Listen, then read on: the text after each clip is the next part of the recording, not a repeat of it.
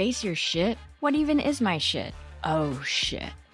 Welcome to Face Your Shit, Heal Yourself, where we discuss how to heal yourself by looking at the things no one, including you, really wants to see. My name is Meredith Ochoa, or you may know me as Another Fucking Artist, author of the upcoming book releasing this winter 2022, Face Your Shit, Heal Yourself.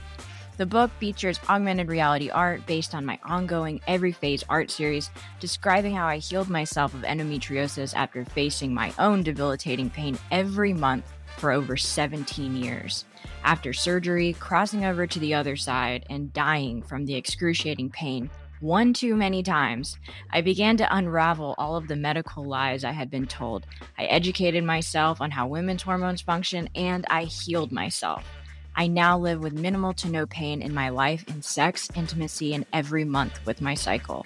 Whether you're experiencing endometriosis or any other painful disorder labeled chronic or incurable, this show reveals the lesser-known facts and solutions that can completely change your life, mind, body, and spirit. Even though I was lied to for years by countless doctors promoting Big Pharma, I was able to find experts who helped me achieve what I thought was impossible. I created this show to introduce some of them as well as these practices to you.